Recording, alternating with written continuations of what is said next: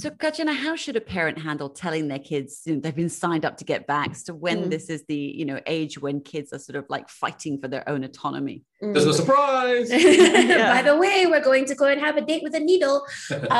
So it really does depend on their age, right? So obviously trying to explain to a, younger child, so like not that we're vaccinating them now under the program, but, any type of vaccine with a younger child, they probably wouldn't understand, and they're fixating on the fact that there's a needle in their future, right? So what I would do in that regard is to kind of, we've talked about this before, using things like social stories, using YouTube videos. There's a lot of information and resources online that help make, difficult concepts such as this more palatable to kids, right? So I've even gone so far as to tell kids, it's kind of like what happened to Captain America, because I don't know if you realize Captain America got a bunch of needles as well. And that made him super strong, right? So I've used that as an example with kids as well to try to make them go like, oh, this I can connect with, right? So for the younger, the super serum for the younger ones, right? But if we're dealing with teenagers, it's probably best to be open and honest about it, right? So the program is now vaccinating, I believe like upper high school aged kids. And so I think the best approach is to tell them that, this program is running and that, it is something that we would like to register you for, meaning, mom and dad would like to register you for, and the reasons why, right? Of course, like, it is definitely something you want them to be in agreement to, right? Mm-hmm. Although I do know some parents who are making it like there's no conversation about it, we are responsible for you. But I think it's always good to have your child feel like he can have a say, right? We as adults, we might be leaning towards one particular direction, and you can reinforce that with them and explain to them why it is that you want them or need them to take this vaccine, the risks and everything that's going on. But it's always best with anyone to, if they're more invested in it and if they believe in it, they'll be more compliant. So that's basically the rule with psychology. So I would take that route. Okay. So what's the best way a parent should handle their kiddo then who's adamantly against being vaccinated? Because you've got 15, 16-year-olds, 14-year-olds who are like, no, I'm against it. Well, I mean, at the end of the day, you can't hog tie your child and drag them to the vaccine center. That would probably raise a few eyebrows if you did. They're living under my roof. You see, the thing is, I think if it was our time, we probably would have had that sort of threat hang over our head. But I think that, we want them to walk into the center. We want them to not be traumatized by the idea that their rights were taken away. So what I would suggest is to, if they're adamant they don't want to do it, then just plead your case and be like, okay, I respect the fact that you don't want to, but the reason why we want you to do this, or the reason why we want to register you, is because of A, B, C, D, E, F, G, right? And I think one of the biggest selling points for a lot of the young people that I'm working with who were initially hesitant, because I'm sure we all know that there's been a lot of reports about medical complications and side effects with especially the younger age group, right?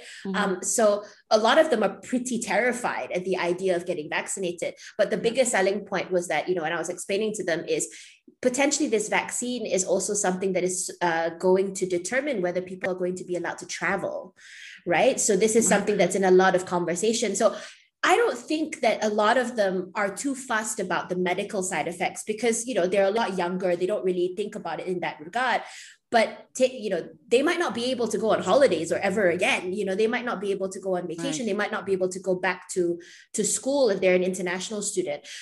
So there's a lot of that type of effects that I would focus on if it's something that means a little more to them. So like, one conversation I had recently was, I get it, but this is what, because, my client was an international student. It's like, the government of the country where you're going to study at has been very clear that in order for you to enter the country, you need to be vaccinated. So if you don't want to be vaccinated, should we then explore possibly, removing you from the school and finding something locally? I made it seem like I wasn't saying anything negative, right? You need for them to be able to explore the options on their own, but speak to them based on the facts that you have. So incentivize it slightly passive aggressive. In a way, you're just speaking to them based on what they value, which might be, the ability to travel, the ability to no longer have to one day, follow all these guidelines and SOPs and be able to have life back in relatively normal, things like that. Yeah. Well, it's your decision, but what about those that might actually come up with stats on children who've actually been had really serious side effects, and their fears are legitimate. Like they're like, I'm worried that I'm going to die. Yes, absolutely. And that's kind of the thing, right? At the end of the day, we cannot discredit entirely what they're saying because their fears are valid, right? These are not random things that they've plucked out of the air. These are documented cases.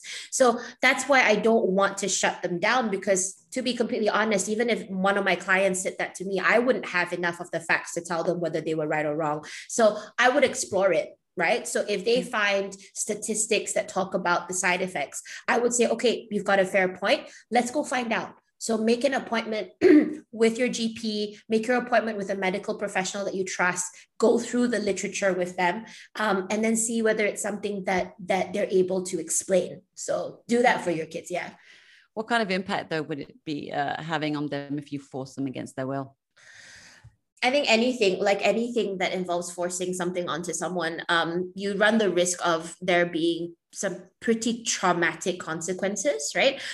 For kids who are scared of needles, you run the risk of them having a very, very bad relationship with needles and the medical profession in general, right? Because they see it as something that you're not listening to what I have to say, you're not listening to my fears, and you're in that side. But then also just we're dealing with teenagers at an age where they happen to be very protective over their voice and over their opinions. And we want to raise a generation that have that confidence in their voice and to ask questions and to do all this. But then at this very crucial juncture, you take the decision away from them and you treat them like as if they don't count or they don't matter.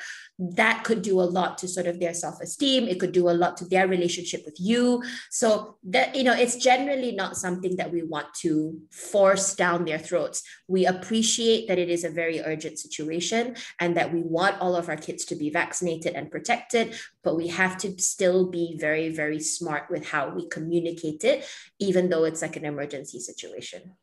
Yeah, so I was going to touch on the point that you brought up, actually. We know that these vaccination centers have, staff who are ready for anything, and they're used to seeing people, and obviously kids will become those people, right? Who have had sort of fears and worries. But, from your perspective, from a psychological perspective, what can parents do when you're dealing with, either kids on the spectrum, needle phobias, as you said, or might need more help to deal with the daunting situation of big busy place, needles, etc., etc.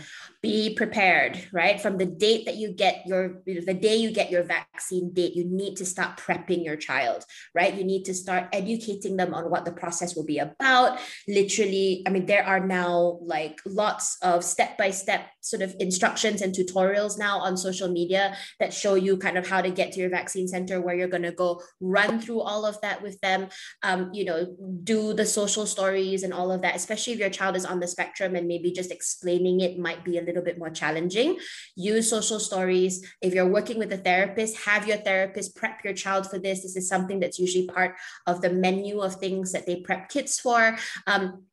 But on the day itself, if your child is going to be overwhelmed by the groups of people, if your child is classically very affected by noise and stuff, get headphones, get earphones, let it be something that we kind of work around. So prepare for all of the possible things based on your child's, challenges that your child's going to find difficult.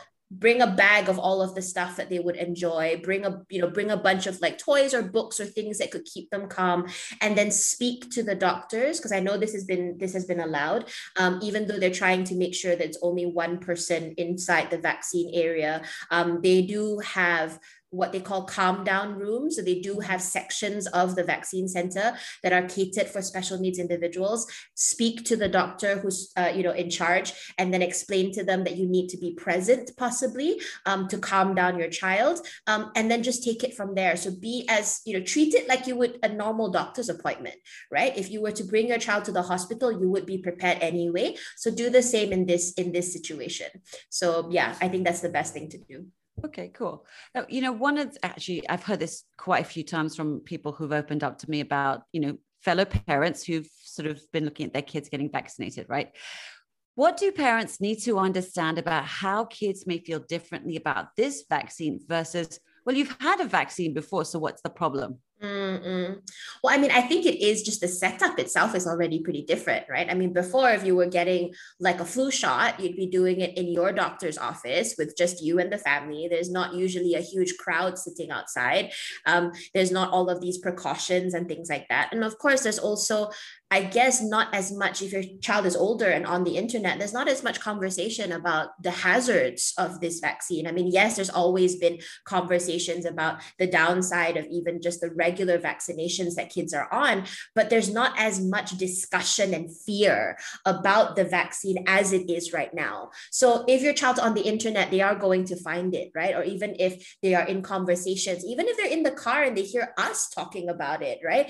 It is something that's a little bit different compared to what was happening before. So your child will react differently, but I always tell parents, if you don't react differently, they will be more likely to not react differently. So what I mean is, if you are going to exude stress and panic and you're freaking out and you're uncomfortable, or even if you're in the exam room and you appear anxious because your child is going to be vaccinated with this vaccine, they're going to pick up on that.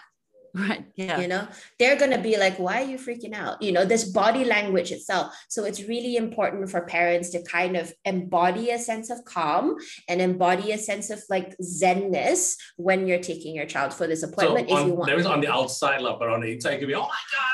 Of course. And I think it's understandable. My youngest sister, who's 17, got her vaccine. And immediately I was like, it's something that we all think about, we all worry about, but portraying that. You go to the complete opposite and say, look at all the people here. It's like a party. Come on, let's go have fun, Yeah, I mean, I think, if it's something that we can make, not to say enjoyable, but if we make it something that it's a little bit exciting, the kids are going to follow suit. So if we start panicking, they will. It's a vaccine party. Think of all the things we'll get to do once we're vaccinated. But yeah.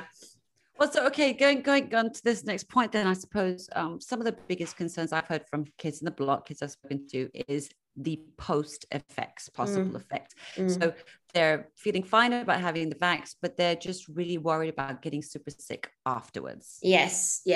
And that's something that, it really seems to be a hit and miss. Like some kids are getting really, really bad side effects and some kids are not.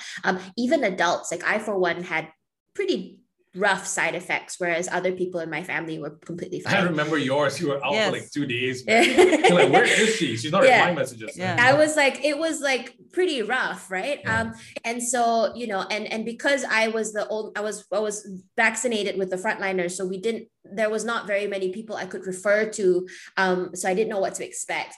But so to kind of take a page out of my book, I would say, so what I've done with every single member of my family who's been vaccinated since is, again, getting them prepared, right? So I stocked up everybody's house with, paracetamol, with like 4, those fever patches, ice packs, anti-nausea pills, basically everything that I could think of. We went around and we made little gift packs for everyone with like a little bow. So I dropped it off at all of my family's homes. And then, just basically like happy vaccine day from me and my husband. But to do something like that with your kids and have them be kind of like, okay, so, I know you're scared and I know it's something that you're worried about, but truth be told, all human bodies work really, really differently. So we don't know if you're going to get the side effects or if you're not, but let's figure out a way to be prepared just in case you do. So, head over to a pharmacy. If you don't want, a lot of pharmacies are doing deliveries now, go online. and just kind of click a bunch of stuff, you know. And if your child's like, oh, I'm worried about my arm being sore, and okay, good idea, let's get like an ice pack or like a muscle cream or whatever that you want, and then just kind of make them feel like they're going to have like a suit of armor in preparation for this war that they're about to have. And, you know, if they don't have any symptoms, then great, you know, but if they don't, at least they feel like they can be prepared for it.